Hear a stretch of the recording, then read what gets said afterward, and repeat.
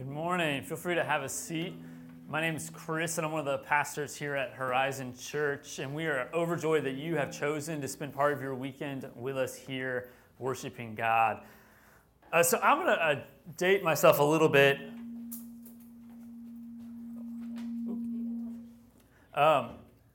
So when Eric and I first got married, a little over 13 years ago now, her favorite TV show was this kind of game show called Wipeout.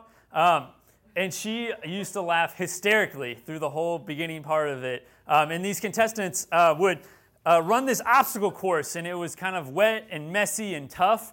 And her favorite event that they would do was called the Big Balls. And it was literally 4 huge inflatable balls that you would have to jump across to get to the next landing. And the contestants would climb back up to this almost like a high dive kind of platform to be able to access the first big ball. And they were often muddy because I think the previous event was like a rope swing over like a mud pit. And so now they're climbing up this high dive thing. They're muddy, and they get real excited because it's also like a race. You want to have the best time across all of these obstacles. And every time they would get up to the top, they'd run. They'd literally bounce on the first one, and they would kind of be flying in the air, and it looks really good. And then they would start to rotate by the time they got to the second one. And needless to say, they would hit the second one, start to do a flip, then face plant onto the third ball. They wouldn't even touch the fourth ball. And then they would fly back, and they would fall into the water down below. And every time you knew this was going to happen. I don't know if we've ever had watched this show. This is how dated we are. You used to have to DVR it. This was before everything was on streaming. You just watch it later. We had to DVR it, and because this was Erica's favorite show. This is what we did on Sunday afternoons after church. Is we'd watch this show, and she would just crack up laughing. They would faceplant every single time. We knew what to expect. There was going to be failure. They were not making it across all 4 of these big balls, and this is the story that we knew every time. And we come to this same expectation when we approach the story of Jonah. We've been reading through the story of Jonah as we think about our own life of making a turnaround. And the story of Jonah, it's a story that if you've grown up in the church or you've even just heard it in culture, it's a story of Jonah and the whale. And we don't often know much more about it. We don't really dig deeper into that because we just expect the same thing over and over again. It's the classic story, and if you haven't had a chance to read it over this last month of July that we've been digging into Jonah, I encourage you to read it. It's only 4 chapters, and in my Bible, it's literally just 2 pages. If you have one of those bigger print font Bibles, it might be 3. You can really do it in one sitting, or you could break it up this week, do it 4 days, 4 chapters, 1 a day. I encourage you to take the time this week to read it, because the story of Jonah is so much more than we expect to happen. It's such a deeper story. So just to give you a little background, I want to summarize what we've been talking about over the last 3 weeks, and then we'll really dig in at the end in chapter 4. So Jonah lived about 700 years before Jesus, and we don't really know a whole bunch about this guy named Jonah. If you open up your Bibles, if you got it with you, go ahead and open up to Jonah chapter 1. We'll be skipping around. And again, we're flipping just 1 page probably, or maybe 2 at the most. So there's not a whole bunch you'll have to do. But if you want to open up to chapter 1, if you've got it on your phone, I'm a huge fan of the Bible app. It's a free resource. I don't get any commission or anything. Hit it, download it. It's a great way to keep the Bible on you at all times. So Jonah chapter 1, verse 1 here. It says, "The word of the Lord came to Jonah, son of Amittai." So that's really all we know about Jonah, is that he's the son of Amittai. We don't know. There's a reference in the book of 2 Kings to this other, or potentially other guy named Jonah that is a prophet. But in this book of Jonah itself, Jonah is never called a prophet. The only thing we know about him is he is the son of Amittai. Jonah, at this moment, was just a regular guy when the word of the Lord came to him. He was a regular guy doing regular guy things at this moment. He had no special training that we know of. He had no special gifts. He was just the son of Amittai. And it's here that God begins to create a turnaround by interrupting Jonah's life, Jonah's regular life. And so we keep reading. The word of the Lord came to Jonah, son of Amittai, go to the great city of Nineveh and preach against it, because its wickedness has come up before me. So Jonah then this regular guy gets this call. He gets interrupted, and God calls him to turn around his life, to go do something at this moment. And this is a big deal. This is leave your home and go to Nineveh. And Nineveh, as Pastor Erica was talking about before, is a city that would have been in modern day like Iraq. And so he was going to move very far away from his home. Again, Jonah, regular guy, had no special gifts. So go move away from your home, go to almost modern day Iraq and preach in Nineveh. Go very far away, do something risky, upset your normal life. I don't really see any perks myself in doing this. I'm sure Jonah had, he had locked in his interest rate on his mortgage when it was real low, and he's like, I don't really want to give this up to go move to Nineveh, right? Like, this is not something that I want to do. It has no real value in my life. It was full of risk and would mess up the life that he had created for himself at his home. And God interrupts him and calls him to a turnaround, to a new direction. And these new directions will have challenges. They will cause things in our life to unravel. And it's in these moments that God does something. Sometimes these turnarounds in our lives are something we've created for ourselves. We've created these things in our life that we need to turn around from. Sometimes our turnarounds are things that other people have created in our own life. Sometimes we are faced with turnarounds just because of a disaster. We're heading into hurricane season. Those turnarounds that folks have to face, there are challenges. Things unravel, and you have to make a turnaround. And it's nothing you've done on your own. And sometimes turnarounds happen because God shows up on the scene. Just think about Moses. Moses, again, a regular guy doing regular things like tending the sheep, and God shows up in a burning bush and calls him to a turnaround. Or Mary, she was a regular girl, and God calls her to be the mother of Jesus. The angel shows up in her life and calls her to a turnaround. And at each of these turnarounds, it's a reminder that our story is not over. When Jonah was called to this new way of life, his story was not over. It was a new beginning. And the story of Jonah, I think, is really a story of how not to deal with a turnaround, if anything. Because what does Jonah do? In verse 3, it says, "But Jonah ran away from the Lord and headed for Tarshish." So Tarshish, we've talked a little bit about this before. Tarshish is thought to have been in somewhere on the Mediterranean Sea near modern-day Spain, Portugal, that like Iberian Peninsula. He was heading for the beach, as Pastor Erica likes to reference. He was heading for the sun. He was going on vacation. So in the ancient world, these two places, Nineveh and Tarshish, were like the opposite ends of the known world at that point. Like this was as far away from Nineveh as he could get. He went to Tarshish. So he went down to Joppa, where he found a ship bound for that port. And after paying the fare, he went aboard and sailed for Tarshish to flee from the Lord. So he went away and flees. And this is just like ancient humor. Like this is a satire of sorts where the author is saying he went as far away as possible to go. And I don't know if you caught this reference. He goes down to Joppa. He runs away to Joppa. He goes down. And then when he gets on the boat, does anyone remember where he goes on the boat? To the base. He goes down. He goes to the bottom of the ship, it says. And not only does he go down into a deep sleep. So he goes down and down and down, running from this interruption in his life. It's a funny story when you start to think about those layers. He's going as far away as possible. Jonah is a story about what not to do when God begins to interrupt your life. How willing are you to let God mess up your life a little bit? Have you ever felt one of those nudges, those taps on the shoulder? Have you ever felt a call? And it doesn't just have to be a new job. These turnarounds, these taps, these nudges happen in our life, in our relationships.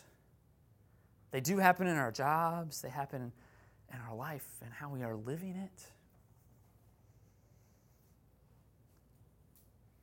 Have you ever experienced it like Jonah and wanted to avoid that interruption as much as possible? And you can literally run away just like Jonah, or you ever mentally or emotionally ran away. You put up the walls. You mentally block it out like this isn't happening. If I just pretend like it's not happening, this won't happen, right? And we do it spiritually. I'm not gifted enough. I don't know enough. I could never do that. And running can work in the short term. We see that in the story of Jonah. It works. Jonah goes down to Joppa. He gets on the boat. He starts to sail away towards Tarshish. And it works for a little while.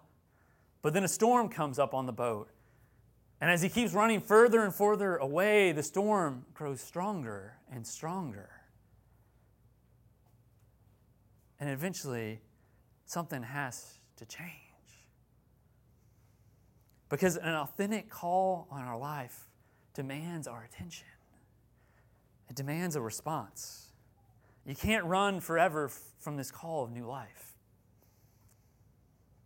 The further Jonah got away, the stronger the storm got. And here's the thing. Remember what the original call was? To go to the great city of Nineveh. Chapter 1, verse 2. And in verse 3, he's smelling like fish guts. He's been puked out onto the beach. And in chapter 3, this is what God says again. Then the word of the Lord came to Jonah a second time. Go to the great city of Nineveh and proclaim the message I give to you. The call is still the exact same. Even after running, even after getting on the boat, going down, down, down, the storm coming up, the call is still the same. The call didn't change. He still has the same call. This is a story about what not to do when faced with a turnaround. There are three things I want to highlight today. If you are serious about in your life, wanting to allow God to work something new, to experience new life, new possibilities. And the first thing is, it's something I already talked about a little bit, is when God called Jonah, Jonah was nothing special. Jonah was just a regular guy doing regular things. He had no special training. He had no special gifts. He had not gone to seminary. He had not gone to school to be a prophet, to proclaim it to the city of Nineveh. He didn't go to a workshop. He didn't get an online certificate. He was just a regular person. And I think about my own life, how many times I've let excuses like that keep me from doing something new that I felt called to. My call to even be a pastor for so long in my life, when I heard the call, it was a good 4 or 5 years before I ever even wanted to admit it, because I thought I had to know everything about the Bible. I had to have everything figured out before I could ever answer a call. Like, that was not me. I was not the most holy and pious person. I didn't know all of the scriptures. I couldn't quote a chapter and verse to you. And I thought that's what a pastor was in my own life. And I ran from it. I tried to block out this call. I denied it. I wanted to do everything else that might seem like close to being a pastor, but not really being a pastor. And I ran from it. And here's the thing. God wants to do something in everyone's life. God wants to do something in everyone's life. You don't need a special training to do it. God wanted to do something special in Jonah's life. And even if he didn't have the credentials to do it, God called him to it and kept that call alive. And here's the thing I think that's even funnier is Jonah might actually be the most prolific preacher ever. Because in chapter 3, this is literally all he preached. He was not real happy to have him to, it was a 3-day walk across this whole city of Nineveh. And so the first day he goes and starts walking through the city in verse 4 here, and he says, this is all that Jonah says, for 40 more days and Nineveh will be overthrown. That's all he says to the people. And the whole city starts repenting. Like, I wish I could walk into a city, say, I guess it's a compound sentence. We'll give him that. Like, it was like almost 2 sentences with that and clause in between them, right? But one full, complete compound sentence. He says that, and the whole city starts repenting and putting on sackcloth. Like, what? Like, he was great at it, and he didn't even want to do it. Oftentimes, those things I think we run from, we don't even want to admit because someone else might have to point out that we were actually gifted for that call. I think the second thing that we can learn from Jonah is that God will call us to face things that we don't want to face. The calling of God, the way I've experienced it at least, it's never been to something that was going to be easy or I was jumping in ready to do. It's always been something that was going to be hard, that I didn't necessarily want to face. A little history on Nineveh. The Ninevites were Jonah's people's enemy. And in just a few hundred years, the Ninevites would actually conquer Jerusalem. Jonah knew that this was not a good place to be going to. He would have to face some hard things that he didn't want to face. A turnaround is a new adventure. There are going to be unexpected things that we will have to face. There are going to be things that we have to give up when we make a turnaround. There's going to be risk involved. There's going to be things that are going to be disrupted. Because I think all of us, we want to create a fine life, and facing the kind of turnarounds God calls us to often disrupt those fine lives. What's your own Nineveh? What's the Nineveh that you're facing? Because when we begin to name that, we begin to understand why we run. Jonah runs because he's not quite sure he's the one for the job, and he's going to have to face his enemy. Sometimes we run because we feel unworthy. Sometimes we avoid having to face it because we don't know what God is calling us to. We just don't know. It's an unknown thing that we're going to have to face. We run because we're broken people. We run because we think we actually might know better than God, right?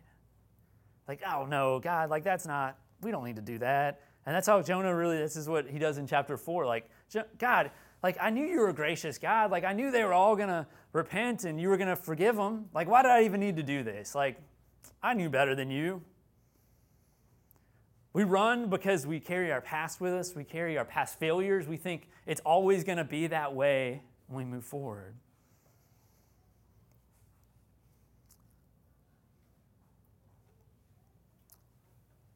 And lastly, responding will not be easy. Responding will not be easy. Back when I was a kid, my favorite toy by far was Legos. I love Legos, and I think I was probably in high school when my mom threatened to get rid of all my Legos.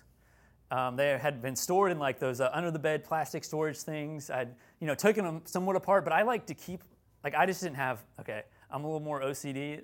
I had most of them all together still, and that was the kids, and my kids are like this. They just have a big bucket of Legos, and it drives me nuts. I like to have things built and keep them built. And so even as a high school kid, I still had all of my Legos built under my bed at my house. My mom was like, you got to get rid of these before you go to college. We don't need these. So I convinced my grandmother to store them at her house. So they are still at my grandmother's house, and my kids now, when we go over to her house, I got them out of the closet that we had stored them in. And I think coincidentally, apparently, Legos also suffered because I was probably their best consumer. So in the early 2000s, Legos actually was near bankruptcy, which is hard to think about today because they're such a strong brand. And in 2015, they actually became the top-selling toy manufacturer. They toppled Mattel. Sorry, Barbie.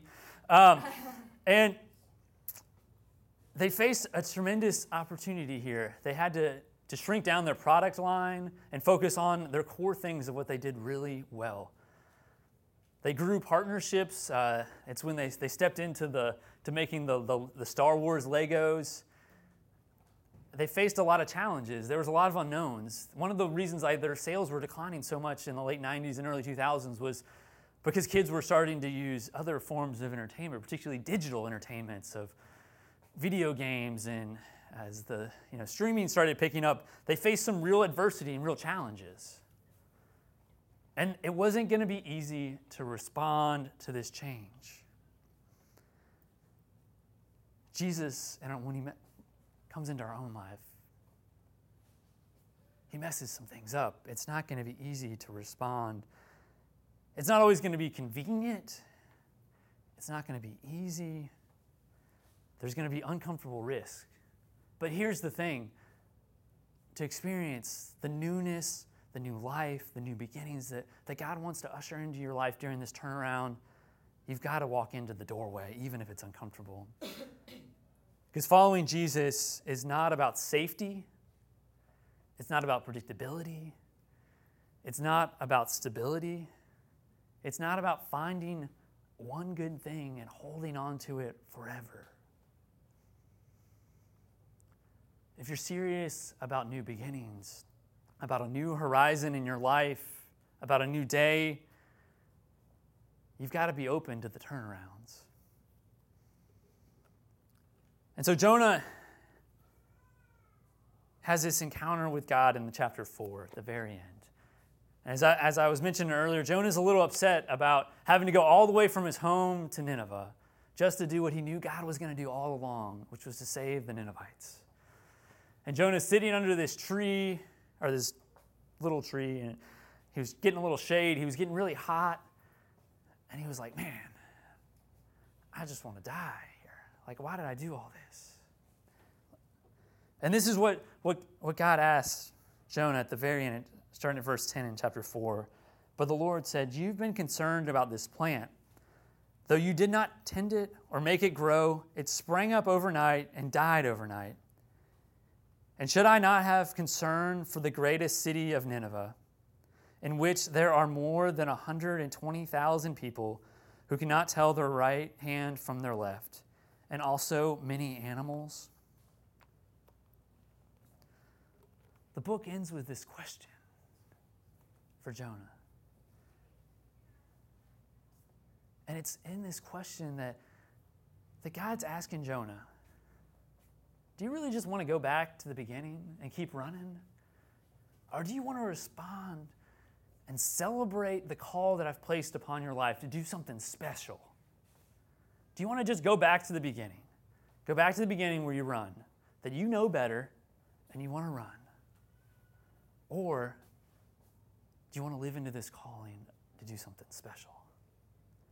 And we don't know Jonah's answer. It literally ends with this question. We don't know what Jonah's response was to God. And here's the thing. I don't think it really matters what Jonah's response is. I think it ends with this question because God wants to know what is our answer to this question.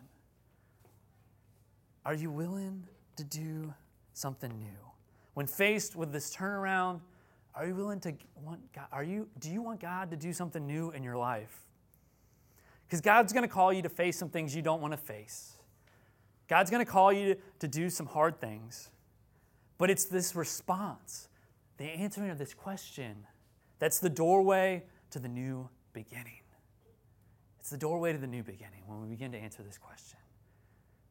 Are you willing to move forward and what God's up to? Let us pray.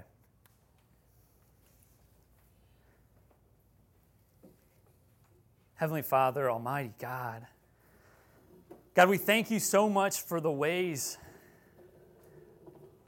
that you nudge us, you tap us, you call us, you interrupt our lives.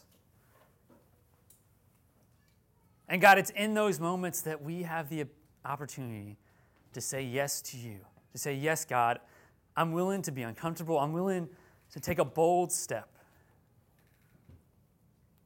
God, give us the faith right now, even if it's just a small step. Give us the faith right now to step out to make those turnarounds possible in our life, in our relationships, in our jobs. God, we thank you for your grace that forgives us when we've ran, when we've avoided, when we've blocked it out. God, give us the ears and the hearts and the eyes to see and hear and feel you, the way that you are moving in this room right now. God, we thank you for your grace and your love and for loving us so much. I pray this in Christ's name. Amen.